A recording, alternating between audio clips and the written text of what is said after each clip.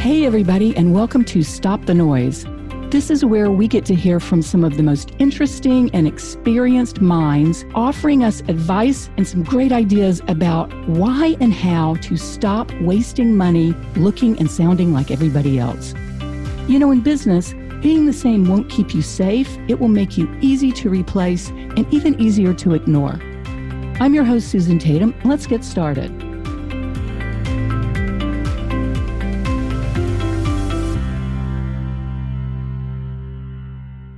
Hello, and welcome back to Stop the Noise. I'm Susan Tatum, and today I am really excited to be talking with Mike Sweeney, who's the CEO of Right Source Marketing.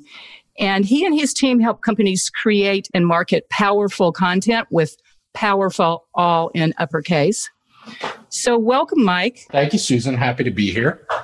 I'm really looking forward to this conversation because I think that content is terribly important. And right now, one of the biggest sources of noise that we have going on out in the marketplace.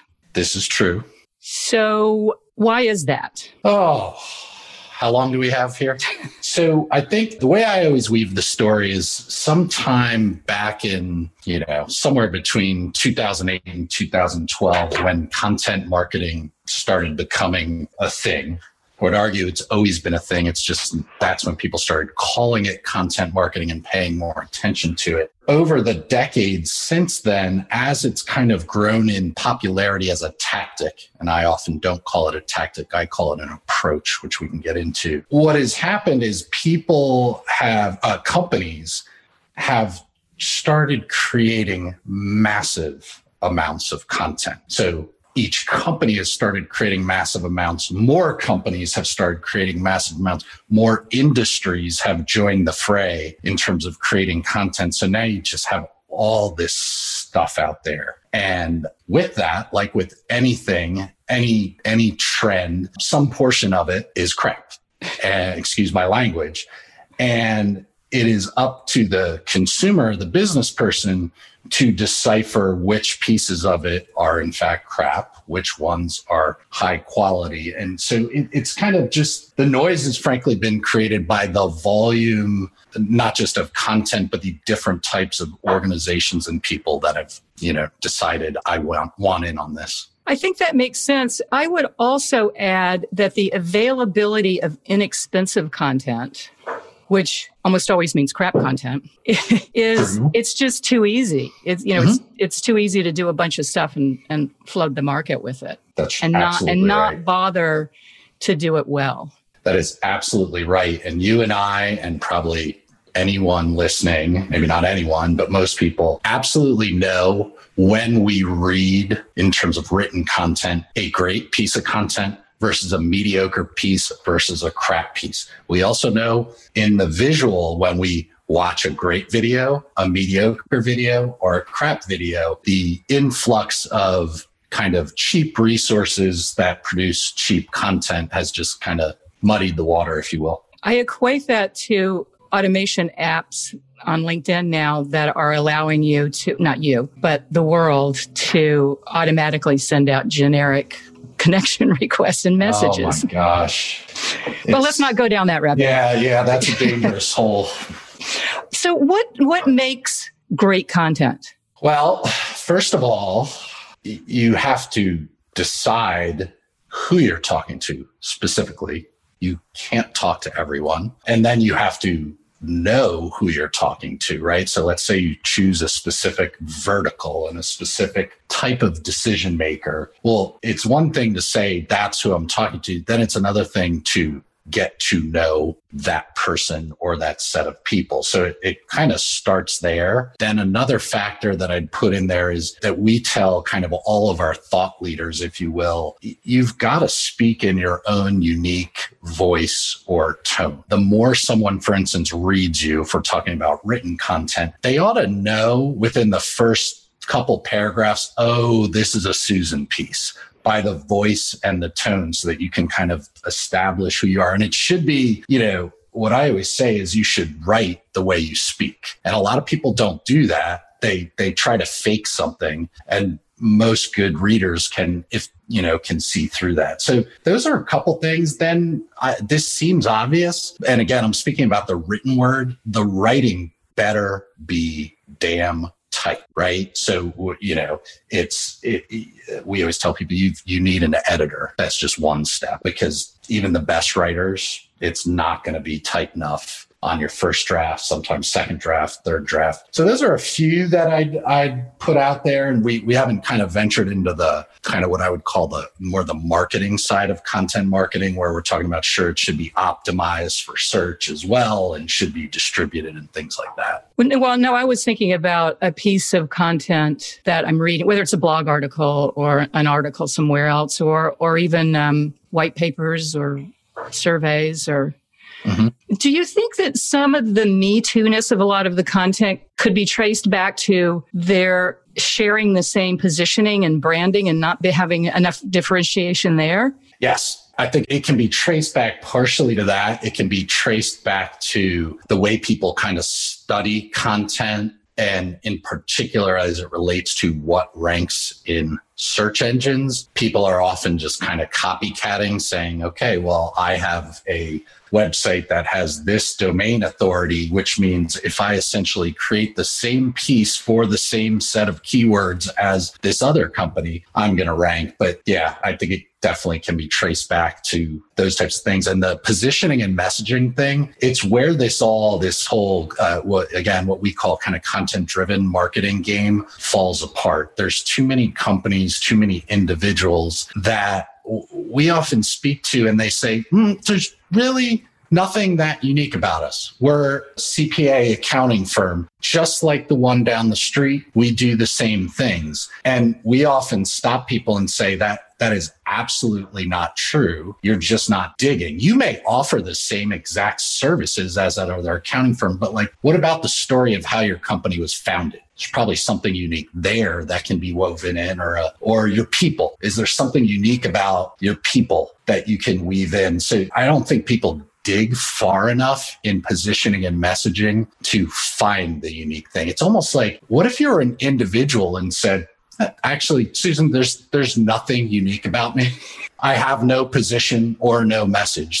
I'm just like that other CEO you spoke to last week. It's like, what? You'd look at that person and be like, oh, this is really boring. You're saying you have nothing unique about you. So I always say companies and individuals aren't all that different in terms of their identities, at least. Do you find that when people talk about themselves, when they talk about their companies, it can be very bland? But if you get them talking about themselves, then does that perk them up a little bit? It does. And, obviously not everyone is super comfortable with that. But especially, for instance, in particular for us, when COVID hit and we have a set of healthcare clients, one of our first pieces of advice was you have to humanize every piece of communication you create. Sometimes that means being vulnerable. Sometimes it means telling people you are struggling too. We understand as patients, you're struggling. As a doctor, I am struggling. But yeah, the more everything can kind of be humanized, the more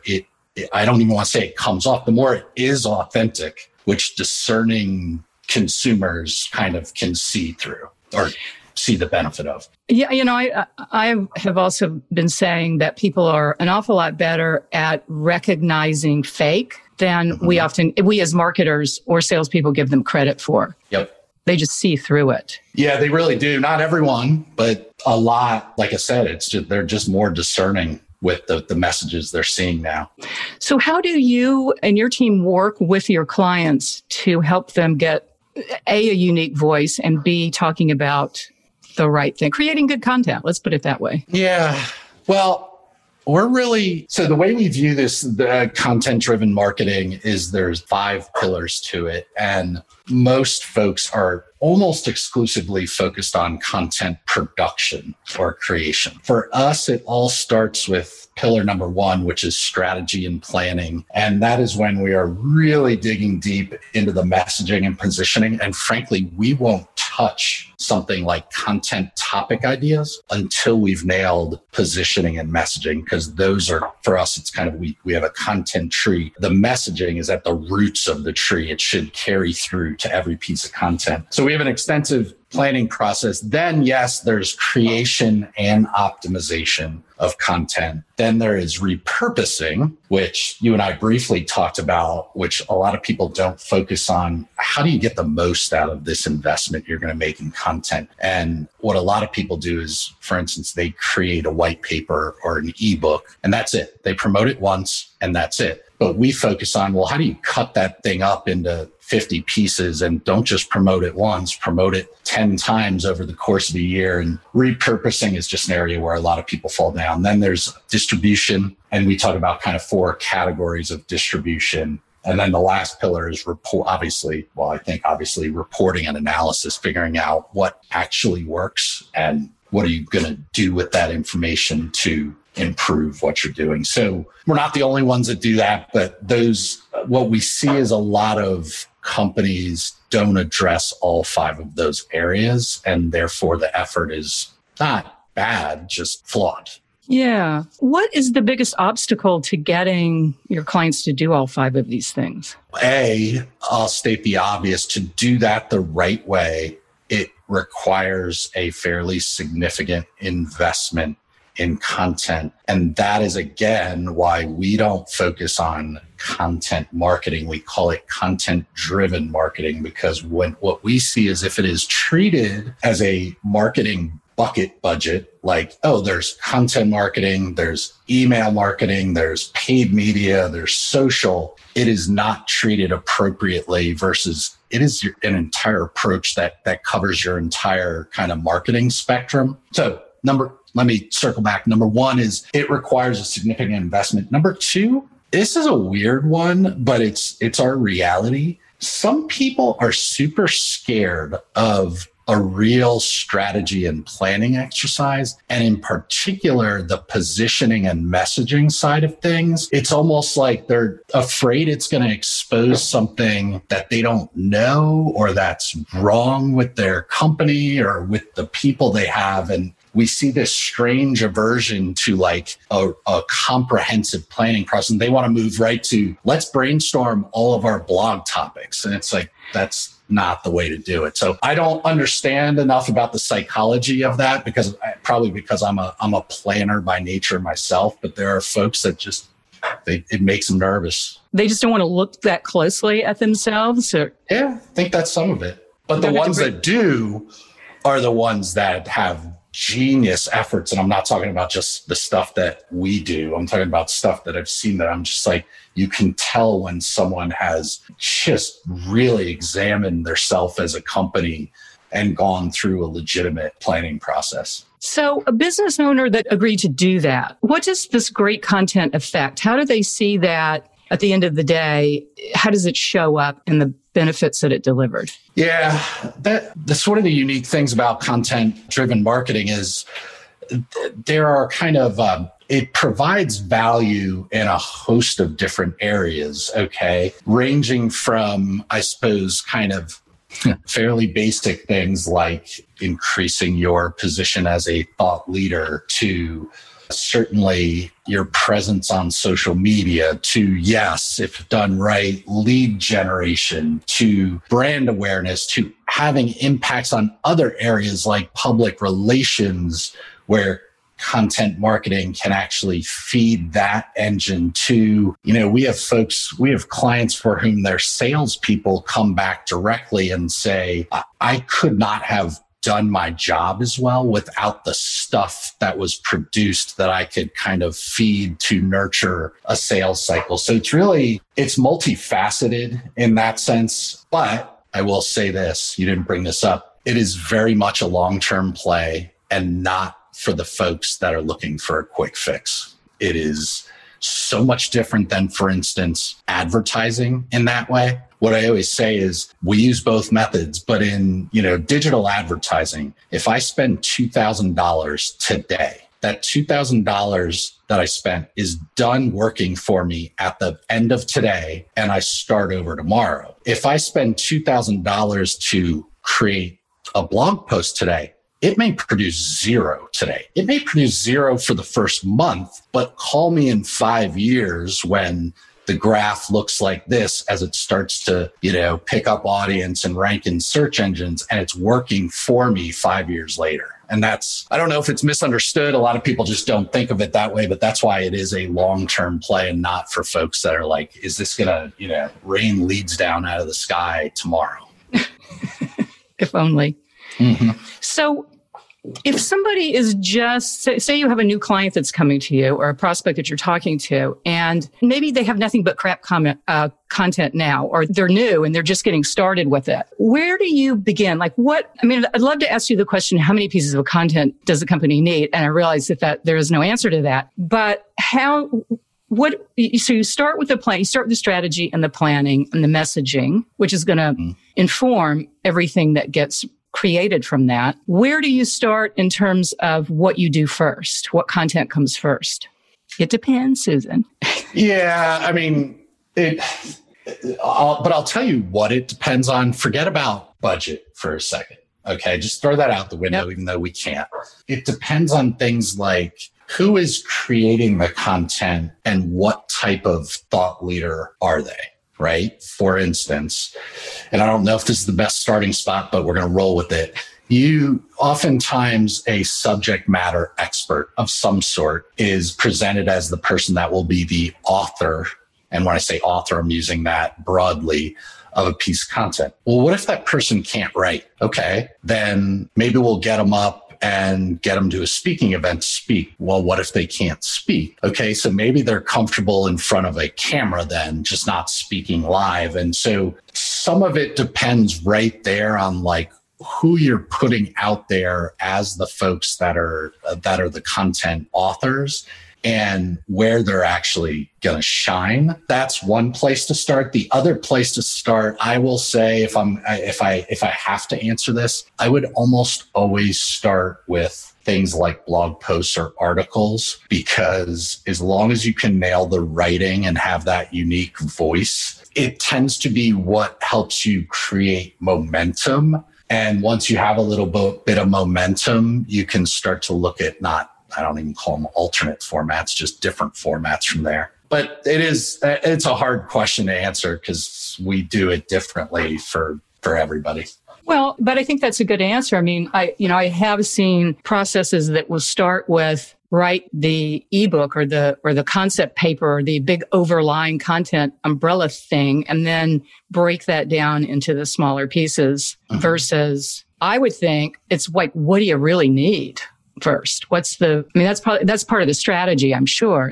Yeah, well, but oftentimes people don't know what they need. And if they truly don't, another place that is sometimes an obvious place to start, although this can be approached the wrong way, is let's ask your salespeople their most common questions. The reason I say that can go the wrong way is that can lead you down a path of, so I'm going to create a bunch of collateral, data sheets, product sheets. And that's not what we're talking about when we talk about content-driven marketing. That's what's been done in the past. Doesn't mean you shouldn't do it, but we're talking about kind of the educational stuff that people use before they ever speak to anyone in a sales role.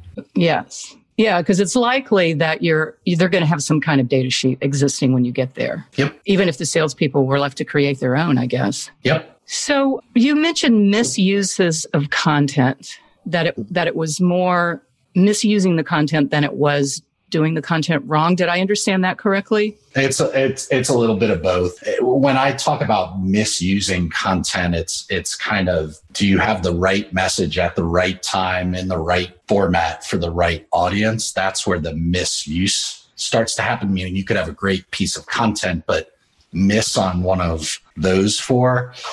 That's usually where the misuse happens. Like, hey, I'm going to go feed a great piece about software companies to healthcare decision makers. Okay, good luck, but you've just lost the whole battle because if you're not speaking to them, they don't care. So that's just one example when I talk about misuse. I saw something recently, and I can't remember where it was that I saw it, Mike, but it was talking about marketers. So many marketers tend to focus so much on top of the funnel type of content and not enough mid-funnel and lower funnel where you have the percentage of those people that are going to turn into clients is much higher than it is at the top of the funnel. Do you see that as well? Yes. Although, frankly, I think that's what I see the majority of the time is people think that they have the lower parts of the funnel licked in terms of content. That's for case studies and portfolio samples and pricing calculators and things like that. And which isn't always the case because that prospect needs to be educated throughout the process. And then frankly, even then, once they become a customer or a client, they still need it, which is another place that they focus so much on the top and maybe a little bit on the kind of bottom few sections of the funnel. And then once there's a customer or a client, they don't do anything to provide educational content to that group. So you said something else interesting earlier, and that was that you view content as an approach, not a tactic. Tell us a little bit more about that. Yeah. Well, that comes from two places. The first place is, the game I always play with folks that are willing to play it with me is name a type of marketing that can happen without content today.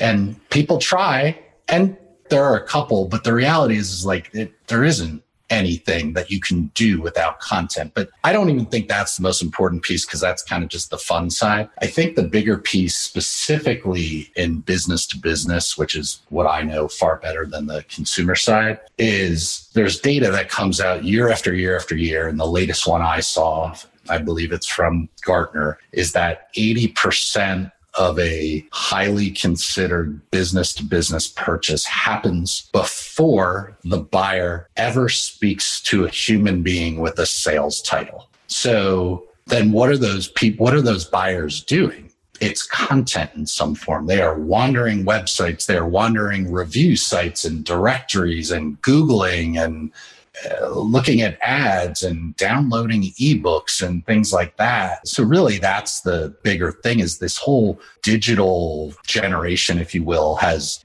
changed in terms of, I'm not saying the relationship doesn't matter anymore. We all know that there's always a space for a human to human relationship and things like that. I just think so much of that type of process happens before you even get to establishing a relationship. And that lends itself to different types of content. Having the right kind of content.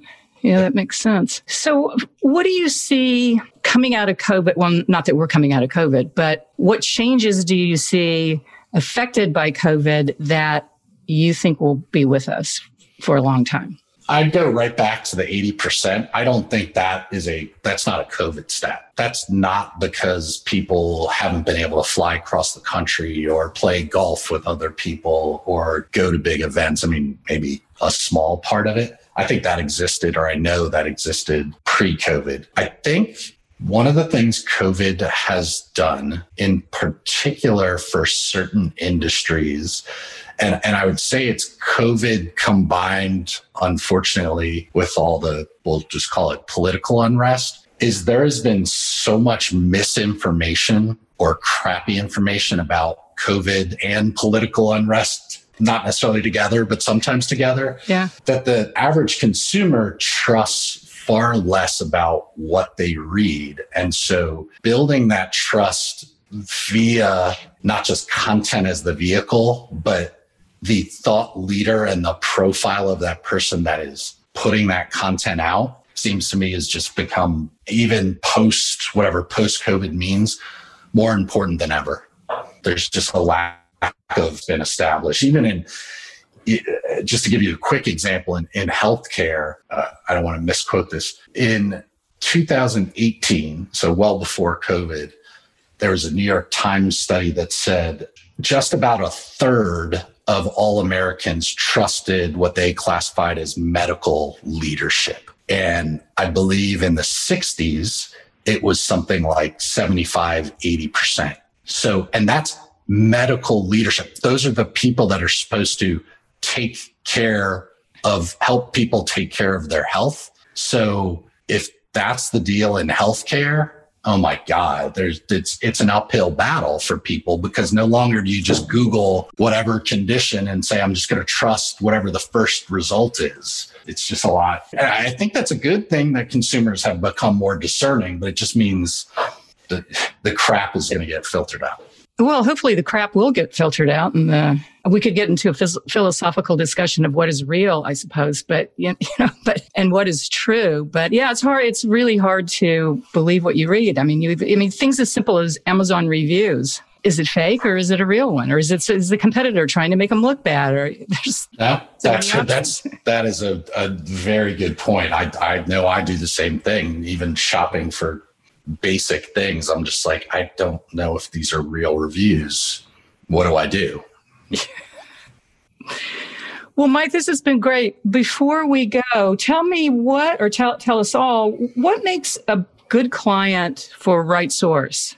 I will tell you, you've got to absolutely believe that this content-driven marketing approach can impact your business, and that it's not a kind of one-offy, trendy type thing, that it is a long-term strategy.